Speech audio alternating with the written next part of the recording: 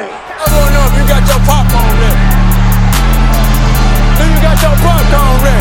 I came out the womb, I was ready. And he's hit the end zone for an unbelievable touchdown. I would be honored if you played football for this team. Throw it up above his head. They can't jump with me. Golly. Oh, they tackle him at the 40-yard line. Who can make a play? I can. Who can make a play? I can. What's going on, guys? Welcome to another episode of the Fantasy Roundtable Podcast, brought to you by the Pulse Podcasting Network and me, your host, Matt Bruning. You can find me at SportsFanaticMB on Twitter. This is part 2 of the NFC East breakdown, as me and Dennis really got into depth on some of these teams. We wanted to give you guys a real full look at these 4 teams here, so we took a little bit longer than we have been lately, so we wanted to split this up into 2 different episodes. We also will talk about our Draft Nerds Startup League. I'm sorry, I was going to say redraft. Our Startup Dynasty League. It is a super flex, so likely 2 QB with 5 flex spots. Me and Dennis will talk about our draft so far. We're through a little bit here, actually still drafting while we'll be talking. So it might be some changes and some picks and everything coming, but we want to just break that down, give you guys an idea of how our teams look and the way some of this draft has gone. So appreciate you guys listening. And of course, this entire podcast is also brought to you by the Tix Blitz. They are the official ticket provider of the Pulse Podcasting Network. Have you been searching for the best ticket deals around? Well, look no further. With TixFlix, the price you see is the price you pay, and TixFlix just happens to have over $6 billion in ticket inventory just waiting for you. They absolutely mean it when they say every ticket, every venue, everywhere. And you can save even more with promo code PULSE in all caps to save you 5% off your total purchase. Just go to TixFlix.com and click the search bar. Search events based on your geographic location, pick the show you want, and bam, it's showtime. Sporting events, Broadway shows, concerts, and more with TixFlix.com. And while you're there, be sure to sign up for the email newsletter so you can stay up to date on the latest news and savings with TixFlix. That's TixFlix.com, TixFlitz.com. Every ticket, every venue, everywhere. Again, guys, make sure to check them out. They do an awesome job. You know, as they talked about earlier, there's no booking fees, no extra fees, nothing like that. If you see a ticket on there for anything you guys want to go to, a concert, sporting event, you want to go to Comic-Con, anything you want, you see the ticket price on there, that's what you pay when you get to check out. It's awesome. No extra fees. They've got tickets for everything. And then honestly, if there's something that you want to go to and you don't see the tickets on there, email me, fantasyroundtable@yahoo.com, all undercase, or you can DM me on Twitter, and we will tend to message to them, and they'll get tickets. They'll go out and buy tickets if we know that we have people that want to buy them, because that's the kind of business they are. They're awesome. We love them being a sponsor on this podcast, and with the network, it's awesome to have them on there. And again, if you guys want to get some money off on your first purchase or all your purchases, use our promo code PULSE, capital P-U-L-S-E. That's right. Capital P-U-L-S-E, Pulse, all capitals. Use that. You will get 5% off on any of your tickets. It's awesome, guys. Go out there and use it. And without further ado, let's go ahead and bring Dennis on here to continue talking about the NFC East. And well, guys, as we were just talking about in the last episode, Dennis is still here with us as we're going to break down the last 2 teams in the NFC East. Dennis, how you doing here since the last episode we just recorded? I am doing great. I'm killing it on a Saturday morning. Can't ask for more. I'm right there with you. So as we talked about in the first episode, we broke down the Cowboys and the Philadelphia Eagles, and in this one we are going to start with the third team in the division, the Washington Redskins. They finished 7-9.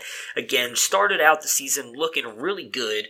Started to falter a little bit toward the midseason there, and then obviously Alex Smith suffered the season-ending, possibly career-ending injury when his knee and leg kind of went ways that it shouldn't. It was a pretty gruesome injury. I know I am not a fan of watching that stuff. Some people love looking at those videos. I can't understand why, but that stuff really kind of just creeps me out. So I try to avoid watching those videos, but it sucks to see that happen to such a, what is known, I guess, around the industry and everything, is a really good guy. Alex Smith has been praised as the teammate and person that he is, so it sucked to see that happen to him when he was, I shouldn't say just getting his chance. He's had his chance multiple times, but really kind of been given the role as being the guy finally for a team that actually looked like they believed him instead of having him there and then drafting Patrick Mahomes, who we saw he's probably a future Hall of Famer at this point with the way he looked in his first year. Let's not get ahead of ourselves. Well, hey, I'm right there with you, but a lot of people are saying it. I think Patrick Mahomes might be in for a huge regression this year, as in he'll throw like 35 touchdowns instead of 50. But right.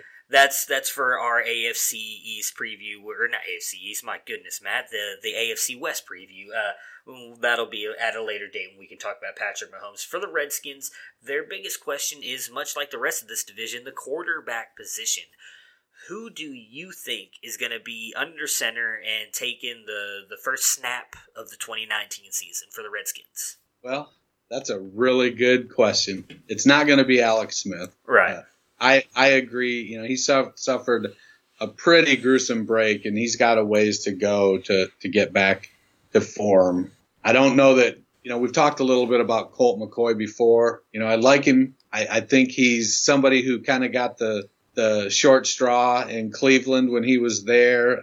I feel like McCoy can fit a particular type of offense, and nobody's ever really tailored an offense to him. And I don't know if Jay Gruden's offense is that offense either. So, I think he's going to probably get a shot. I don't know that he's going to be under center. There's a reason Josh Johnson was on an AAF roster before he was brought in by the Redskins. And there's a reason Josh Johnson has spent most of his NFL career as the number 3 guy on the quarterback depth chart. So I don't think Josh Johnson is the answer either at 31 years old. So that leaves free agents and draft picks. I definitely feel that Washington is going to need to be in play for a free agent, but they don't have a ton of cap space. They're only at about, I think $25 million was the number I just looked at. $20 million is what they have in cap space. So they're going to need to bring in one of the second-tier free agent quarterbacks. Who's that going to be? I don't know if I were them, I would probably look for somebody that's fighting to prove that they should be the man. And to me, that guy's Teddy Bridgewater. I think if they brought in Teddy, he knows he's coming back from that terrible knee injury. He's a smart guy. He's shown that he's super resilient. So bring in Teddy, pair him up with Geis, Doxson, and see who the rest of the receiver core shakes out. They can get 8 good games out of Jordan Reed. They're going to need to probably address their second wide receiver position with Crowder as a free agent. Who do I think is going to be there? Man, your guess is as good as mine. Yeah, so I agree with you. I actually do think it'll likely be Colt McCoy. We obviously saw the head coach Jay Gruden come out and talk very highly of Colt McCoy last year. Not just when he was given the ball to obviously play for Alex Smith, but then even after the injury happened, he talked about how he felt really bad because that was kind of Colt's chance to prove to everybody what he was. And then literally suffered the injury. I think it was the first game he was the starter, and then that's when they had to go and end up getting Josh Johnson. I think Colt McCoy is going to be given every chance to be the starter when the season starts. I agree with you on the free agency thing. We both talked about Teddy Bridgewater, obviously, in our free agent frenzy episode.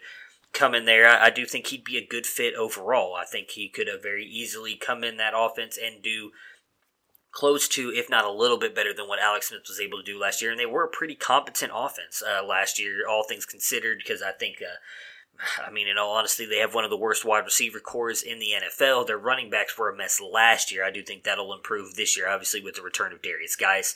So I could see Teddy Bridgewater, but we've already talked about this. My hot take for this team that I think is going to happen, but I'm going to... No, I was going to save it for the draft talk, but I think they're going to end up trading up and getting Kyler Murray. That's my take on this team. I think they're going to want to make a move. They usually don't trade in the draft. They don't try and move up, but I think they're going to try and do something that they think is going to be exciting and get a player they think is going to be a rising star at a position of huge need for this team and really a position that you have to have nowadays in the NFL to succeed. I think they're going to move up and get Kyler Murray, and he is going to be the starter next year. But in case they don't do that, it'll be Colt McCoy. That'd be my guess.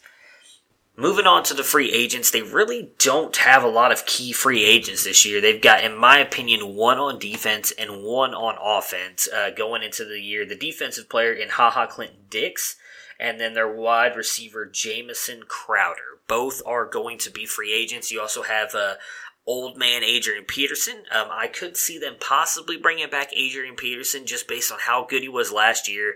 And a lot of that, though, I think will depend on how good Darius Geis looks in camp and during the preseason. If he looks like he's finally back, chances are Peterson won't be back. I would imagine they'll likely re-sign Jamison Crowder. He's been a very good slot wide receiver for them. And again, slot wide receivers, there's just... The market is not full of any really good ones. I would say Jamison Crowder is the best out of the top three, which is him, Cole Beasley, and Randall Cobb. So I can see them re-signing him, and I think they should re-sign Clinton Dix, but I don't know if they will. They've got $20.5 million available in cap space. So, knowing that they'll likely try and attack, we don't know that they'll likely attack a quarterback. Do you think that they should re-sign any of these three, or do you think they should just completely pursue Teddy Bridgewater in the free agent market? I would definitely work to bring back Clinton Dix. I think he's a plus safety veteran, knows the defense, knows how to play. Crowder, I think they have they have two replacements for Crowder that are going to be much cheaper, and Trey Quinn and free agent Maurice Harris, so they could bring Harris back on a cheap deal. He did flash at the end of last season, and Quinn, he spent his college career playing across from Cortland Sutton and racking up some big numbers. And while he may have been the last pick in the draft, when he got a chance to play there in Washington, he showed that he belonged. So I don't think they bring Crowder back just because they have a replacement that's going to be substantially cheaper. I don't think they bring Peterson back either. I think Adrian Peterson kind of showed who he was when he was in New Orleans at this stage of his career. And he feels like he's entitled to a spot because of who he was. I don't think he understands who he is. He's going to put up some spot plays and some spot games, but I don't think Peterson is somebody that you want to have around. If Geis comes out and gets off to a slow start, you're going to start to hear squawking from Peterson, and it's going to be a problem in the locker room. And I don't know that Jay Gruden has a strong enough team to keep something like that in line. I don't think Adrian Peterson is the answer. I think they'd be perfectly happy with Samaje Perine taking another step, backing up Darius Geis. I think Geis is going to be the man there and show why he was so highly regarded in rookie drafts a year ago. Yeah, I mean, like I said, I was big on Geis, and we'll definitely talk about him here in a little bit in Dynasty Risers and Fallers, just to give a little bit of a prelude to that, because he is definitely on that list for me. So yeah, I agree with you. Like I said, I would love for them to bring back Clinton Dix. I think he's a phenomenal player. I think he'll be very good for that defense to help kind of stabilize them in the back there with Josh Norman, I think Josh Norman's a little overrated, but that might be a hot take in its own. I know a lot of people seem to like him. I think that they will bring back Jamison Crowder. As I said, though, I like what you said about Trey Quinn. I think Jamison Crowder is better than Mo Harris. That's just my opinion. I think Trey Quinn is likely going to be moved to the outside and be one of those burners out there. I know he's not the biggest of wide receivers, but, he fits right in there with goodness, I just forgot his name, Paul Richardson. Paul Richardson, that's kind of what he does is try and burn players on the outside, so that uses that speed. And we don't know if he'll even be back for the start of the season, dealing with the injuries that he has. So it'll be interesting to see, though, what they do. I would, like I said, personally bring back Jamison Crowder. I thought he's been very good, especially in that kind of 5 to 10 yard range in the offense, catching the ball and doing something with it. Their draft picks for the Redskins. So they have 5 picks, no 4th and no 6th. They will likely they will not get a compensation pick. I'm thinking of the wrong team here. So they've got no 4th round pick and no 6th round pick. They pick 15 in the draft, and they have 5 picks. Their biggest needs, obviously, quarterback, wide receiver, edge rushers, and safety. your thoughts on their draft strategy going into the 2019 draft. Well, I think their pursuit of a quarterback is going to depend on who they sign in free agency. I don't know that they have the capital to move up from 15 to get a quarterback. Already being down 2 draft picks, how far into the future do you want to mortgage your ability to acquire youth to move up and get Kyler Murray? Now, I'm not saying Kyler Murray can't be the guy. I'm just saying that right now he is such an outlier when it comes to the quarterback position that if he's successful, he's going to be the first quarterback like him to be successful and the only quarterback like him to be successful. So, I mean, he's small. Yes, he can throw the ball far, and yes, he can throw it relatively accurately against Big 12 defenses. And he's played some big games, and he can run. He's very mobile. I don't know. I don't know that I feel like that's mortgaging a future and betting on a guy to literally change your franchise, and you're betting on an outlier to change your franchise. And man, that makes me nervous for them. So I think that they need to go the free agent route, work their cap space, get in position for next year's much deeper class, approach the quarterback position that way. If they bring in somebody like Teddy that can be a plus NFL starter, then great. If not, then let's get through the season. I don't want to say that they tank, but they're in probably the worst quarterback situation that I've seen on any team in quite a long time. Yeah. And that's saying something when you take into consideration how bad Eli Manning has been playing.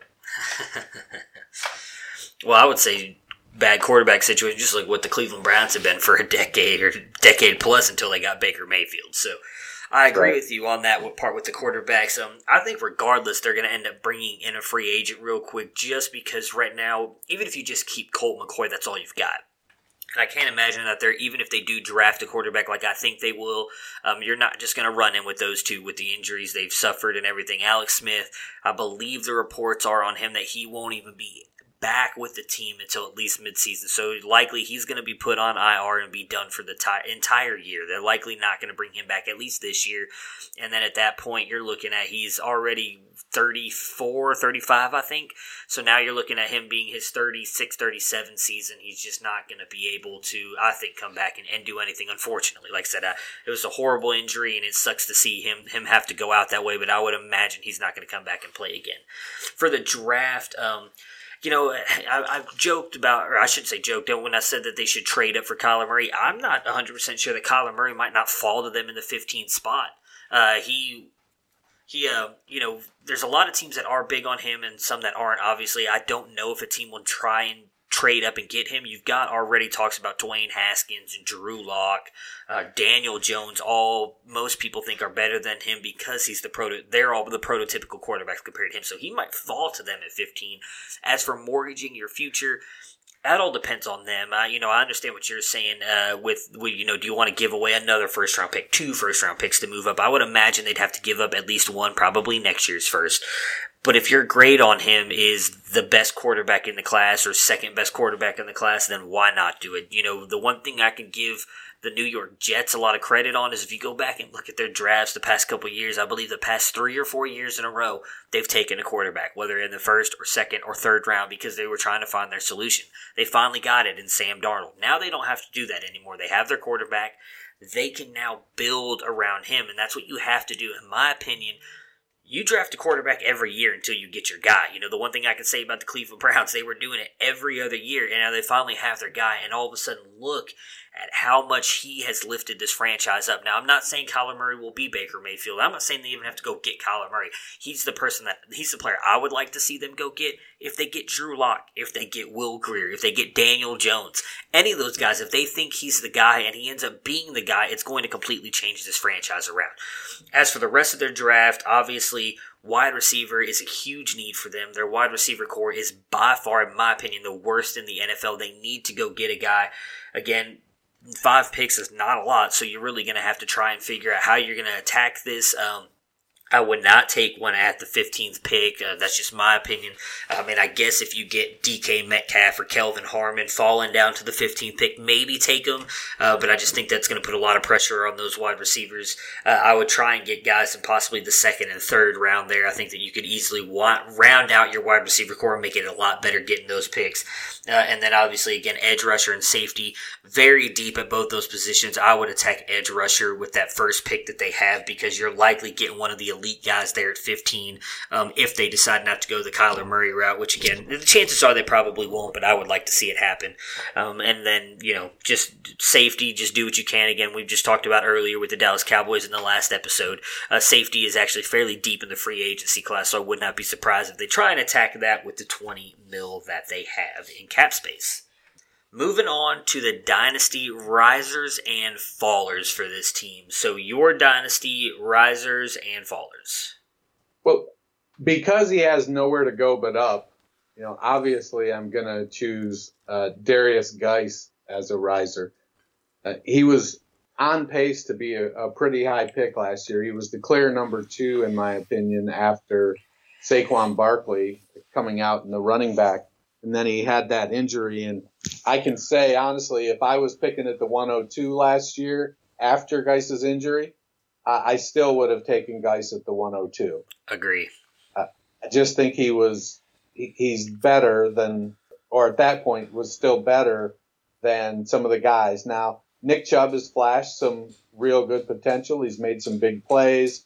Sony Michel has flashed some real solid consistency. Kerryon Johnson shown some really good things, but I still think I would have taken Geis over them. And so, while potentially Geis they may keep the reins on him a little bit coming out of training camp and into the early part of the regular season. They are going to need to rely on the running game. And combining him and Chris Thompson, if Thompson can stay healthy, is going to give them the running game that they need while whoever is the quarterback gets comfortable. So I think Geis is definitely a riser. Is this the year Josh Doxson fills his potential?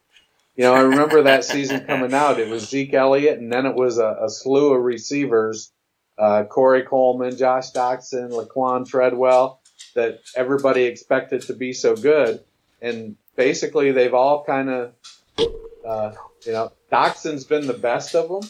Mm-hmm. And that's not saying a whole heck of a lot. So I could see Doxson stepping up into a low-end 3 or low-end 2, high wide receiver 3, in part because right now they don't have a lot of other options. So they're going to have to force-feed him some volume. Yeah, so my dynasty riser is Darius Geis as well. I agree with you. There really is nowhere else for him to go but up at this point. For me, he was clearly the number 2 back in this class, like you were just saying. I mean, I had him really in the same tier as Saquon Barkley. Now, don't get me wrong. Saquon Barkley is a beast. He was by far the best back of this class and looks like to be one of the possibly best backs to ever play in the NFL with as much as he did last year and how good he looked last year. But Darius Geis, I did not think was that much of a fall off from Barkley, and I thought he was much better than everybody else in the class. So I was right there with you, regardless of the injury or not. I would have taken him 1-2. I think, when the rookie drafts and everything were first coming out, there was no real consensus 1-2. Everybody was kind of going different ways, but I think toward the end he really kind of became the 1-2 just based on what he showed. And I agree with you. I think he's in for a huge role this season. He can catch the ball. He's a very good runner. I do think what's going to help him too is the fact that Chris Thompson is not very good at staying healthy. Durability. Thy name is not Chris Thompson. He gets injured a lot, then gets taken off the field. So if that happens, Darius Geis likely will then be getting the receiving work as well as all of the rushing work. So I think Geis is in for a big year this year. I hope you're right on Josh Doxson. I liked him coming out of TCU. I thought he was going to be a really good wide receiver. Just hasn't been able to get it done. Some of that might have been due to the quarterback struggles leading up to this year, where I thought Alex Smith looked Yeah, no, Alex Smith was good, but the problem is Alex Smith's game is not what Josh Doxson does, and I think that kind of hurt Josh Doxson as well, which is exactly why I want to see Kyler Murray come here, because I think Kyler Murray could make Josh Doxson into a very relevant wide receiver. As for my dynasty fallers, I really don't have any at this point in time on the roster, just based on there's too many questions that need to be answered before we can really look at this roster and see if we think anybody's going to fall off.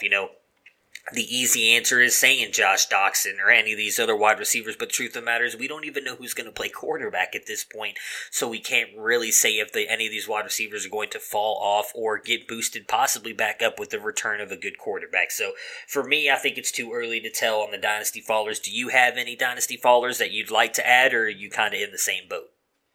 I'm in the same boat. It's the team is a mystery at this point until we know exactly what they're going to do at quarterback.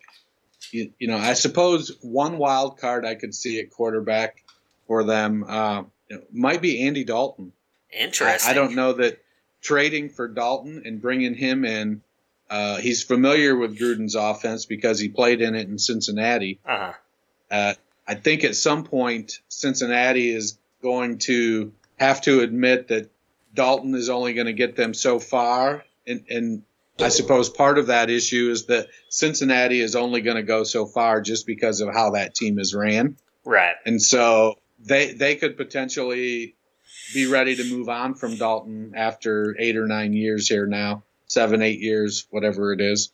They got a new coach. He might want to bring in his own guy.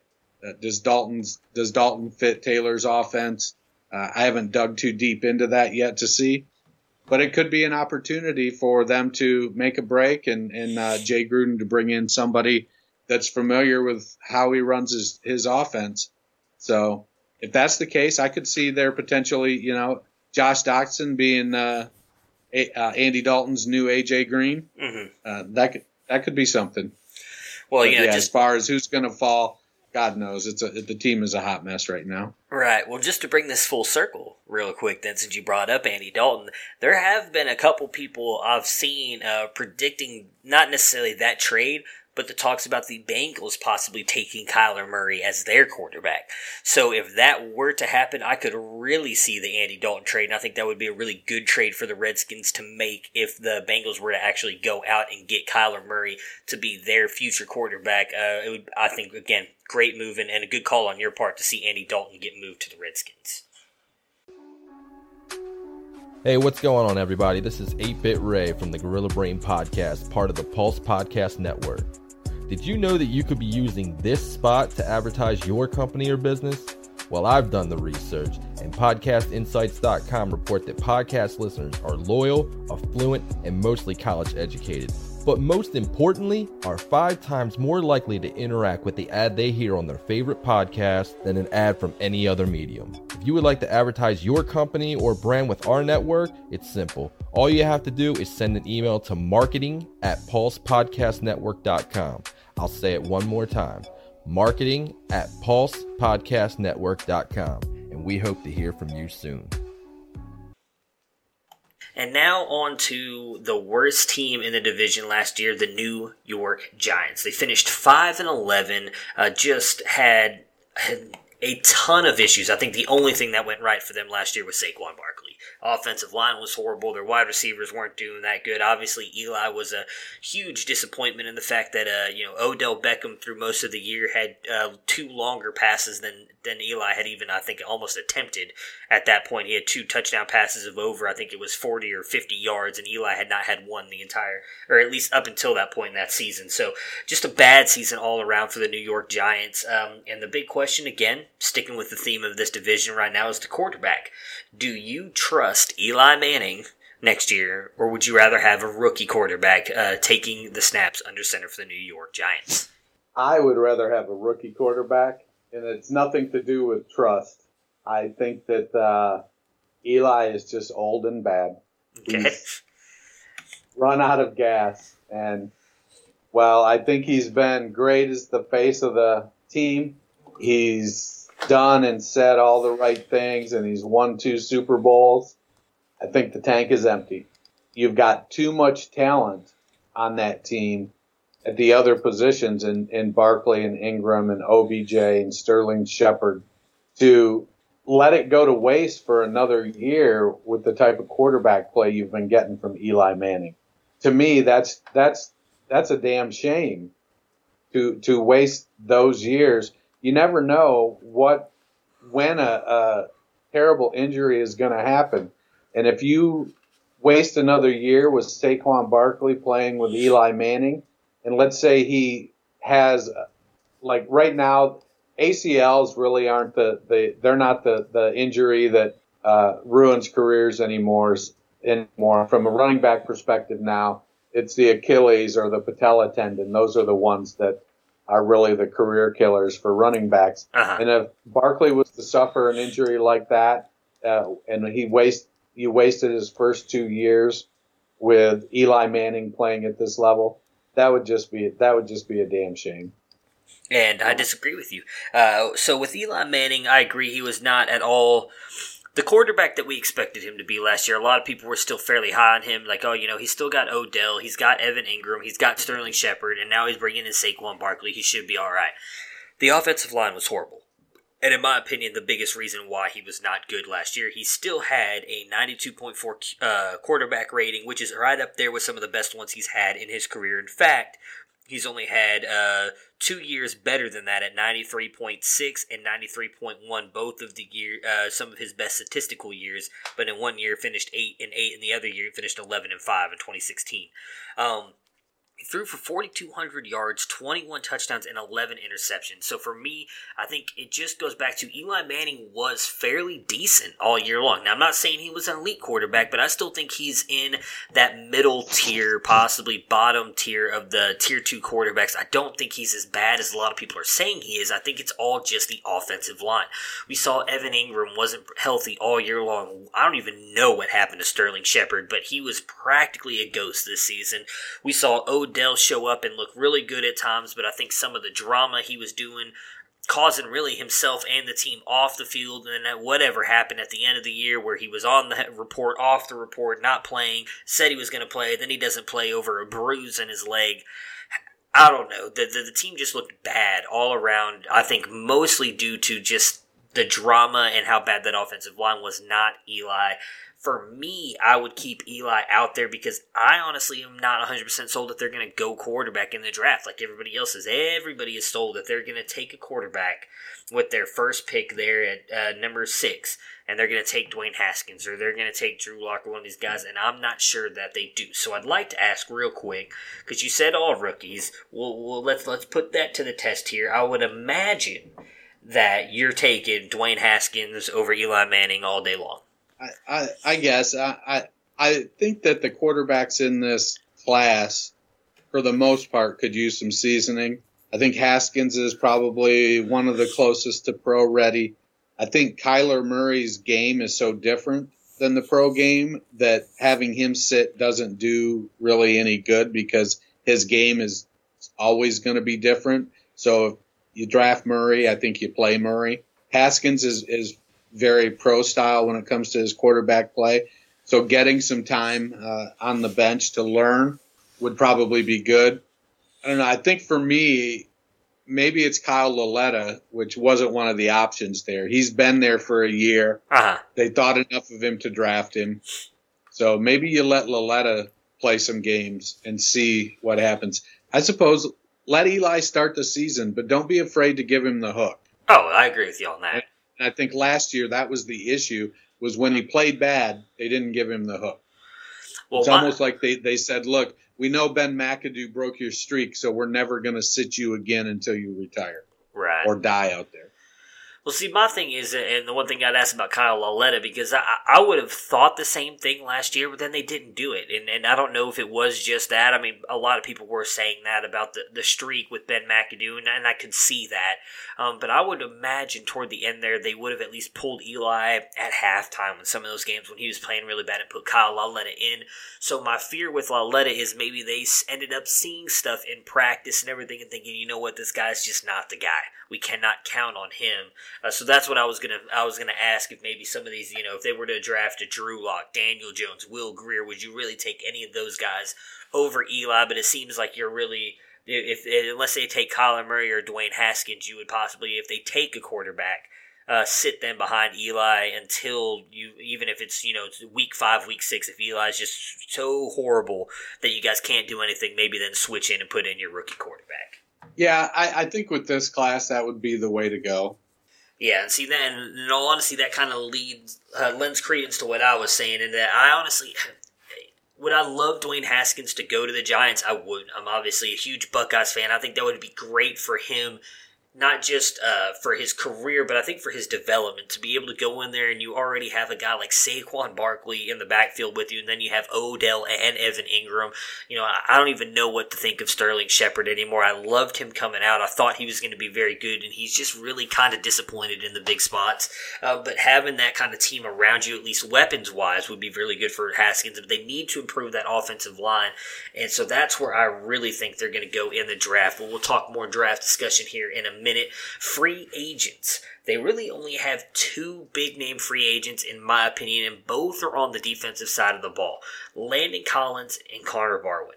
They have $27.4 million available. I would think that they would do everything they can to lock up Landon Collins. He's likely going to be one of the better backs here in free agency, but it seems like some of the reports that I read, at least, that they are not looking to re-sign him, or there has been no talks yet between him and the team, which again is a little bit insane to me, because it's not exactly like they're loaded back there at the safety position. I mean, they have him, Curtis Riley, Michael Thomas, and I think Sean Chandler. I believe, yeah, Sean Chandler is the other guy, and none of those guys, if I'm a wide receiver, strike fear in me, but who does? Landon Collins. So I'm a little surprised that they haven't tried working out a deal to get him. Again, I know it is a deep safety market, but he is by far the best safety on the market, in my opinion. Your thoughts on their 2 real kind of key free agents, and your thoughts on if they should re-sign either of them or let them both go? We've seen how Gettleman manages his team. Josh Norman was coming off arguably his best year, and they franchise tagged him. I think Gettleman was the GM down in Carolina then. Yes, he was. And they weren't getting where they needed to go, and they just pulled the franchise tag off of him and said, "See you later." And so I think Gettleman has a view on how this team is going to be built and where Landon Collins fits, and that's all he's going to be willing to pay. So they were a very middle-of-the-road defense last year with Landon Collins. Mm-hmm. So are they going to go from 15 or 16 up to top 12 with if they keep Collins? Let's see, where were they? Overall, last year, they were the 23rd ranked defense overall. So are they going to move up if they keep Landon Collins? I mean, they can't get much worse. Right. So why don't they save that money and put it somewhere more affordable? What was their cap space? $27 million. So they're not in really good cap situation. Right. They need to make some things, and spending it on a safety, I don't know that that's the way they're going to go. Would I do it? Well, they have they pick at six. Yeah, 6. They have 10 draft picks total, with an extra 4th, an extra 5th, and 2 extra 7ths. They're going to have to spend some money on the draft picks they bring in. And I think Gettleman, much like John Dorsey, thinks he's smarter than everybody else. Yeah, well, I think John Dorsey is smarter than everybody else. Dave Gettleman, not so much. It's just my opinion. But on their free agency stuff, like I said, I would personally sign Landon Collins, because I think he's just that good of a safety, and you need kind of that cornerstone guy back there. I mean, again, my brother is a huge Carolina Panthers fan, so I remember some of that stuff with Gettleman and Norman. I believe a lot of it was just the fact that those two did not like each other, and there was a lot of kind of back and forth in the media about that, and Norman wanting to get paid a lot more money, or that money that he felt he was worth, and obviously Gettleman and the Panthers did not think he was worth, and I think that was what kind of led to kind of their falling out, and why they ended up just pulling the franchise tag off of him and everything.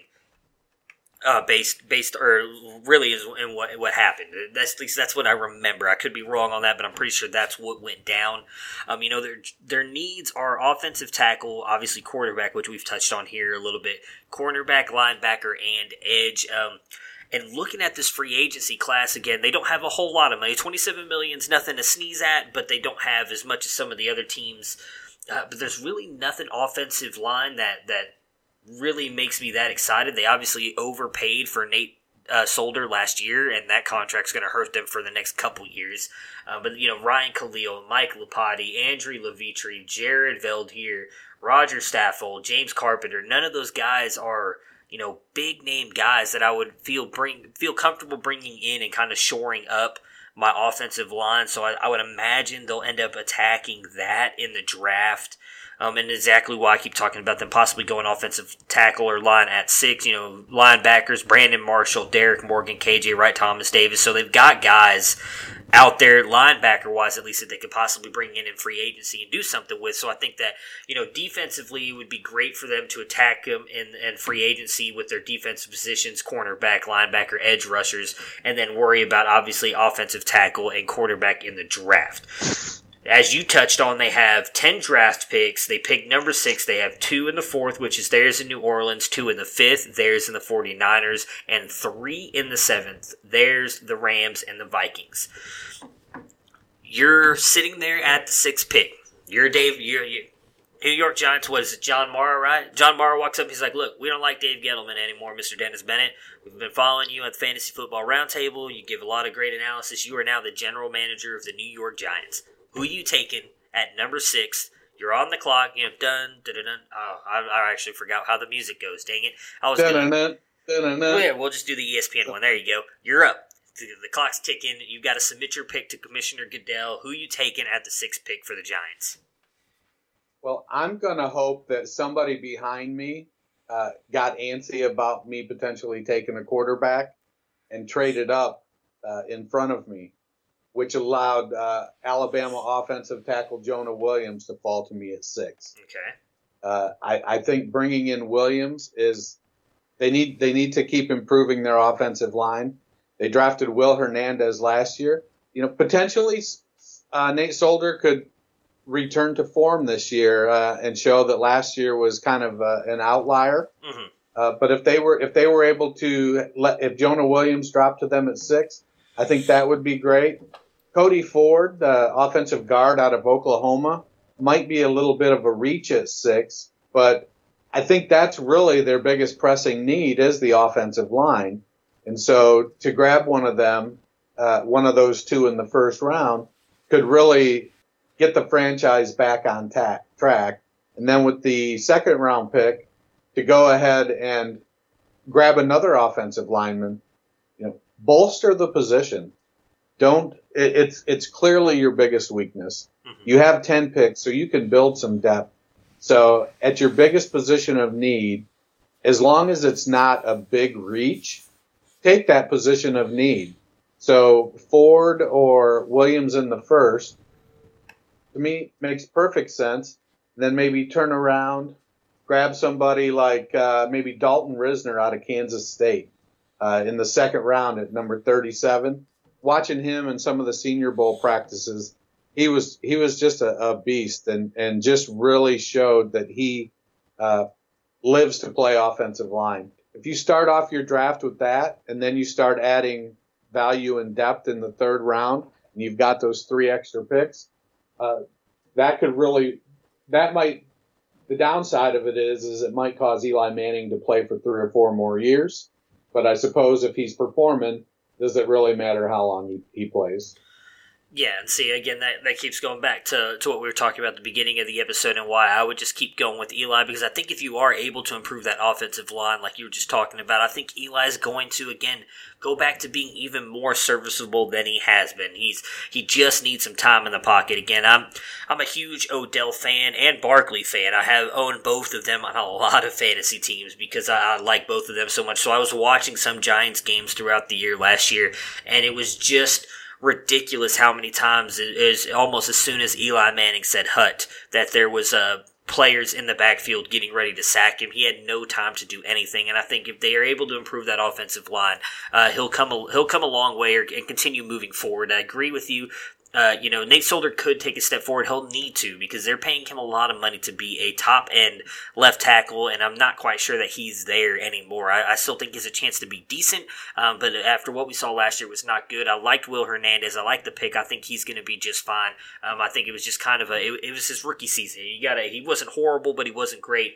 Give him some time to kind of improve. I would do the same thing, and that's what I've been saying for the past couple of weeks now, and I'm really interested to see if they will end up doing it, if they'll take a quarterback or they'll go offensive tackle. The one thing about Gettleman is he likes to make a splash. A lot of people last year thought, easy pick, he's going Sam Darnold, and he went Saquon Barkley. So we'll see what happens with the draft. I think they're going to be one of the more interesting picks here in the first round, because their pick could really kind of swing the draft one way or another. I mean, I really could see if they don't take Dwayne Haskins, possibly the Jaguars jumping on him, or then all of a sudden you might see a couple teams trying to trade up to get him or Kyler Murray or something like that. But I think the Giants, depending on what they do, assuming nobody jumps them to get a quarterback, could really kind of swing this draft one way or another. Your dynasty risers and fallers on this roster, for me, it's the same person. It's Evan Ingram, and it's just because I don't really know what Evan Ingram is anymore.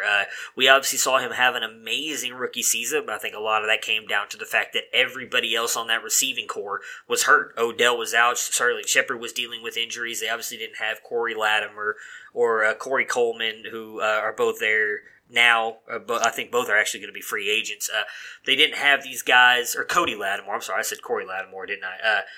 They didn't have those guys then. The wide receiver core was just bad, and so Eli Manning was having to rely on Evan Ingram on almost every single play this past year. I know he dealt with injuries throughout most of the season, but even when he came back, all I can remember is him having like one good game. It looked lost out there. So for me, he's someone I think could go back up to what he was that rookie season, or possibly even drop down to worse than what he was last year. Do you have any risers or fallers on this roster? Well, my riser is going to be predicated on the Giants fixing their offensive line. Last year, Sterling Shepard caught 66 passes. Saquon Barkley caught 91. Jeez. So, being that Barkley was catching a bunch of dump-off passes, Eli just had to get rid of the ball. He's under a lot of pressure. I could see Shepard stepping up, catching another 15 passes, which is going to move him up the ranks, into a high wide receiver too, I think. He's a good wide receiver, and he's a great complement to Odell, and when necessary, he can step up and be the number one guy. The big difference between him and Odell is Odell can be the number one guy for 16 games. Sterling Shepard can't be the number one guy for 16 games. Their game is just different. But if Odell's out for a couple games, Shepard can carry the load. And Eli being able to get the time he needs and not having to dump it off to allow Shepard to get 10 or 15 yards down the field and get open, and Odell to get down the field to get open, or Odell to, if he has the time for Odell to clear some space for Shepard. Those are all things that would really give a boost to Sterling Shepard's game. All right. Well, that right there is going to do... Oh, wait, no. We got to get our predictions, man. I almost forgot all about that. So, very early, very, very, very, very early predictions for how you think the NFC East could shake out in 2019. I think it's going to be pretty similar to last year from the standpoint of only one team from this division. Two teams made it this year. I think it's going to end up with just one team being able to get into the playoffs. I think Dallas has the more well-rounded team, and if they stay healthy, they're going to win the division. I could see them coming in with 12 wins. Dak's game, I predicted, is going to take the next step. You got Cooper for the full year, calling for Zeke to be the number one. So I think Dallas could win 12 or 13 games this year. I put Philadelphia in second. They're going to be a full year of healthy Wentz. I think they're due for that. The downside is the piecemeal running game. and no clear-cut number one wide receiver. Alshon Jeffrey is good, but honestly, he's a low-end 1, mid to high 2, more likely the mid to high 2. And so that sort of that hampers what Wentz can do a little bit. I think the Giants, I'm going to call for improvements to the offensive line, but put the Giants and the Eagles in that 7-9, 8-8 range, keeping them out of the playoffs.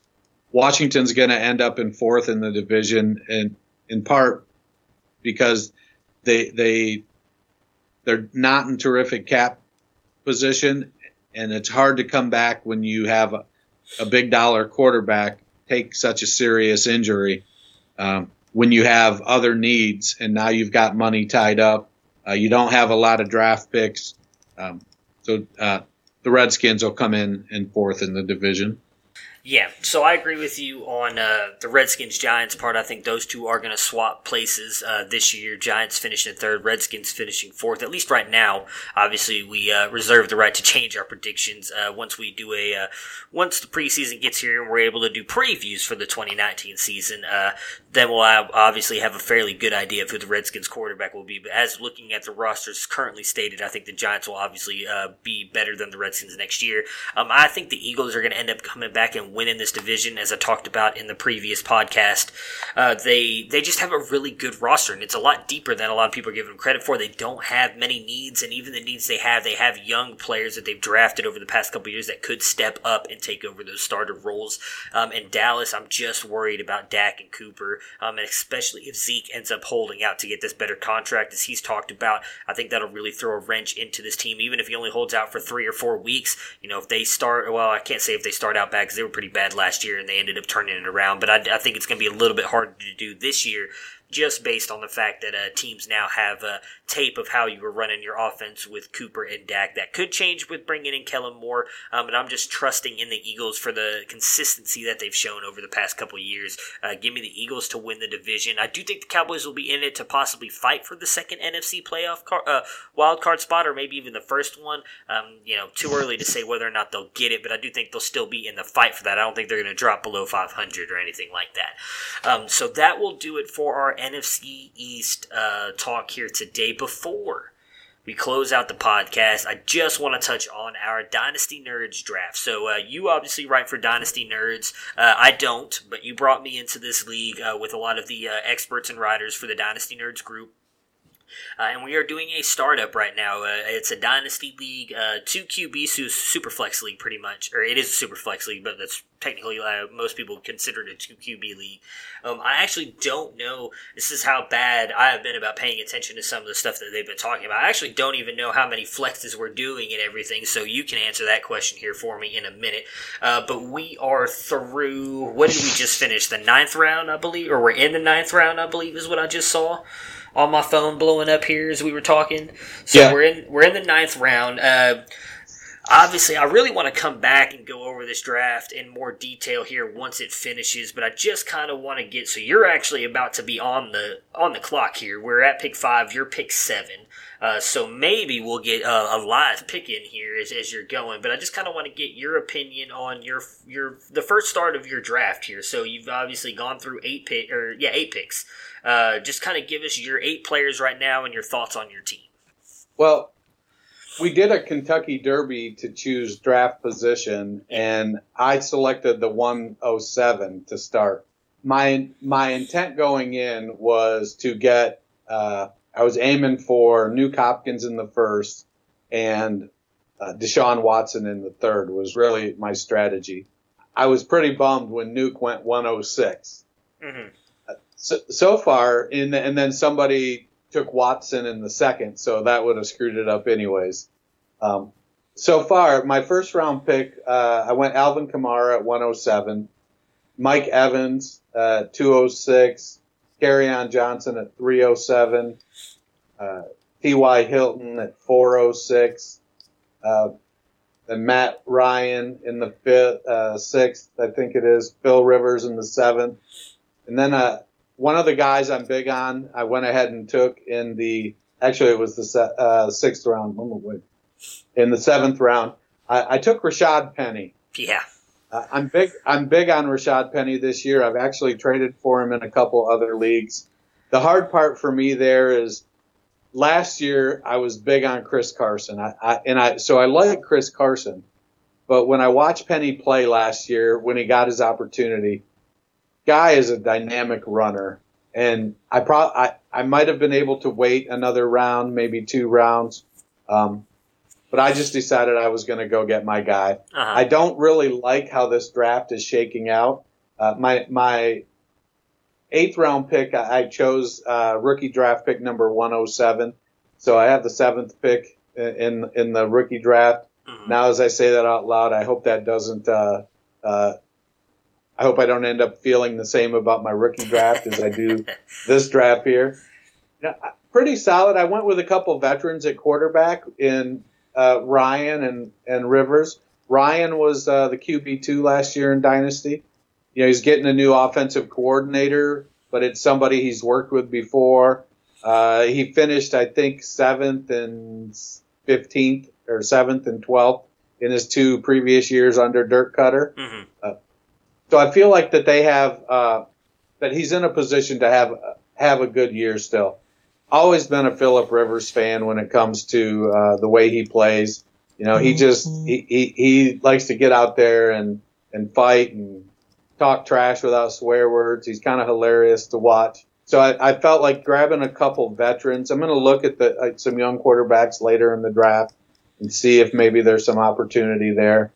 I do have a tight end I really like, and I've debated the last couple rounds on a young tight end that I've got a number of shares of. I've tried to trade for when I can, and that's Chris Herndon.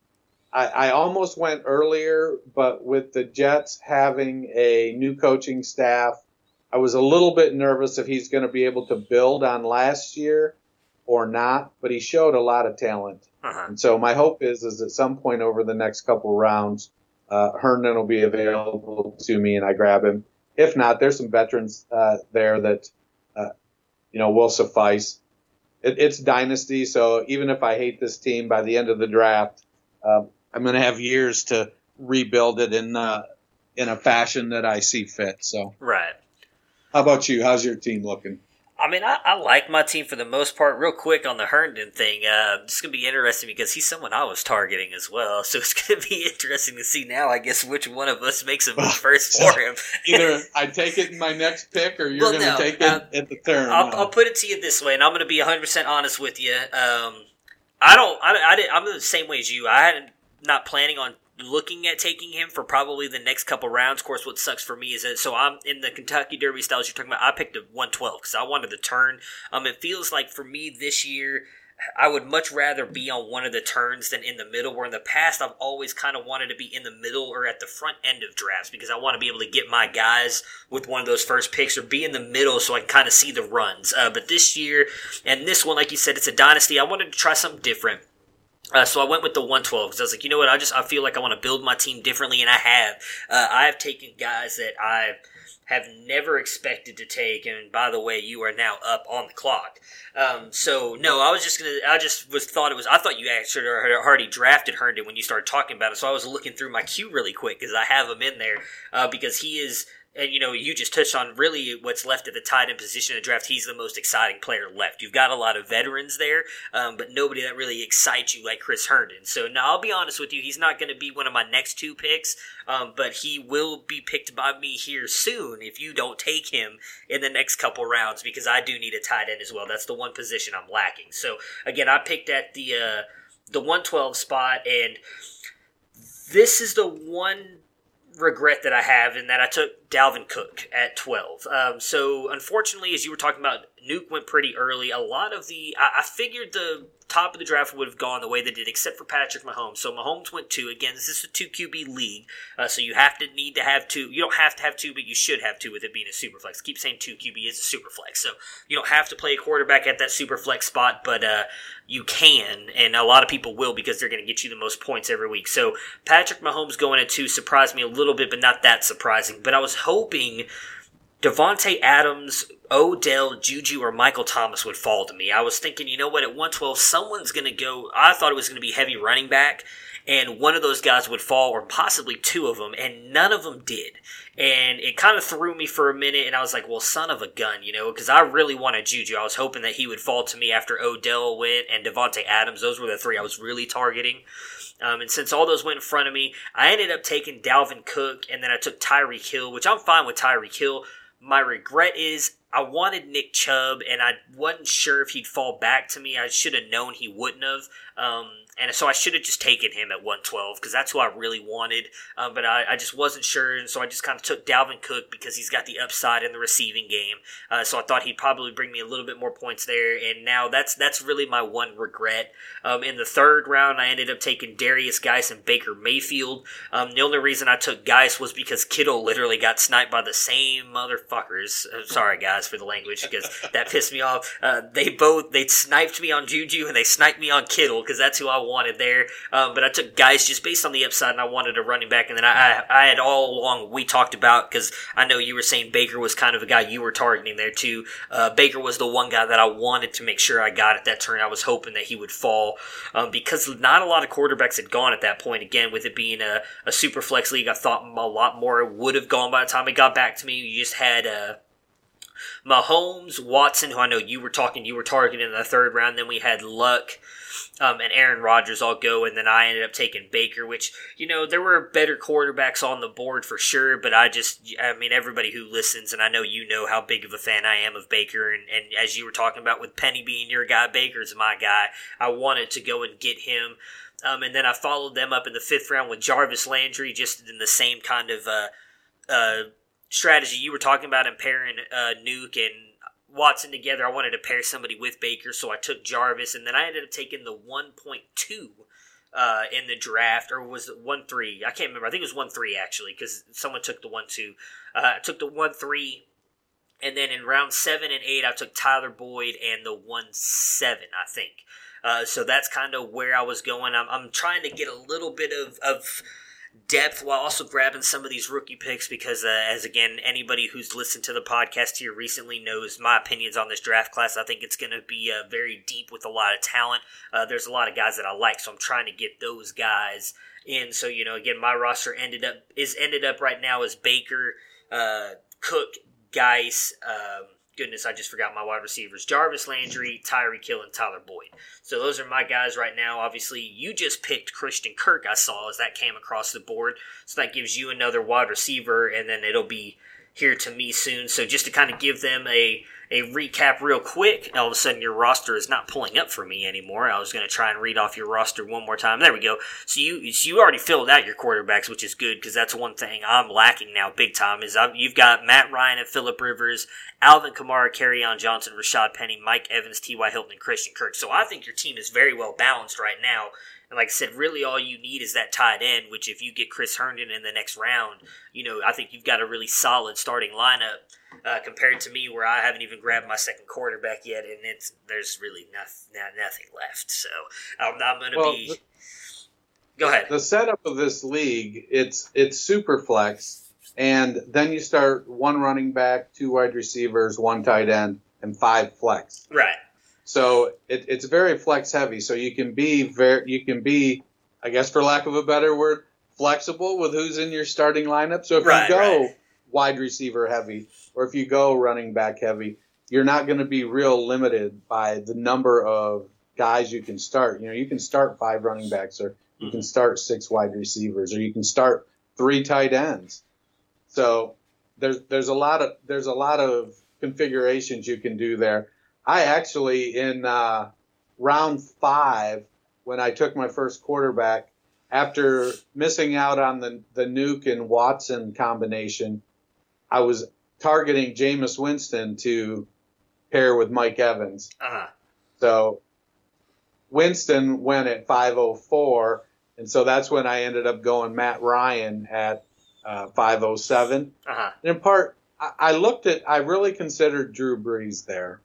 I have Kamara, who catches a lot of passes, and so I considered Brees. But as I watched the season go on last year, one of the things that happened in New Orleans was they started to go a little more run heavy, and I think as the as your quarterbacks get older, you see it in New England where, Brady, there's still this perception of him as this great passing quarterback, but a lot more of his passes are short and a lot more of the plays are runs depending on, the game. Mm-hmm. And you see it in New York with Manning. Yeah, he got a lot of pressure, but 91 passes to the running back. I ended up deciding to go with Ryan because I felt with Julio Jones, Calvin Ridley, and Mohamed Sanu and their offense in general that they were going to be more consistent in putting up quarterback points than some of the other options there. Yeah, see, I think that and I agree with you on the flexing thing. Obviously, you can build your team around, which is one of the cool things that we actually had this league last year, and we decided to, due to some owner issues here and there, we decided to kind of break it down and restart it back up and do a new startup. So with me, though, I think the one thing that hurts me is the fact that I don't have that other quarterback. Because, like I said, yeah, you can build your roster and flex out all kinds of wide receivers and running backs however you want, but you need to have those two quarterbacks. And right now, I mean, my choices, I think I just looked at it, was like Andy Dalton and Derek Carr. So that's, not great. I mean, Derek Carr could turn it around. That's if he even lasts to me. There's still about 5 more picks to go, but I think I'm kind of pegged into probably having to take a quarterback on my turn here, which I wasn't hoping to do. I was really kind of hoping on possibly going another running back wide receiver combo, or maybe even trying to take another pick here. I don't know. I mean, I might risk it. We'll see what happens. I'm waiting to see how this falls down. There are a couple, Teddy Bridgewater could end up being a starter, Joe Flacco, Nick Foles. I just don't really want to rely on Andy Dalton, which I have a feeling is going to be the guy that's going to last to me. But I got Baker, touchdown Baker. He'll be all right. But yeah, it's definitely been interesting to see it play out so far. Like I said, I'm really going to be, once the draft wraps up, I really kind of want to jump in and talk about it on one episode for sure. Because like I said, this is a lot of people, all these guys are in the industry just like both of us, and they do a lot of work in it. So this has been a very interesting draft. We've seen, as you were just talking about a couple times, you got sniped. Same here. The good players are not going to fall in a draft like this. You're not going to get your top end players in round 8 and 9 because someone falls because I'm not so sure. It's going to be a tough draft. Where all of our rosters, I think, are going to be pretty. I wouldn't say consistent, but they're all going to be, I think, right around the same. You're going to get a lot of, I think, records that we're all going to be close to 500. I don't see any of these teams kind of taken off unless there's some trades made after the fact. Because when I was looking at the rosters earlier, most of the rosters seem pretty well balanced out, except for there's a couple of us, and myself included, that have taken quite a few rookie picks. I mean, we're gonna have to hit on our rookie picks, obviously, to make sure our depth kind of lines out with some of you guys who have done the approach that I usually do and taken proven talent over picks.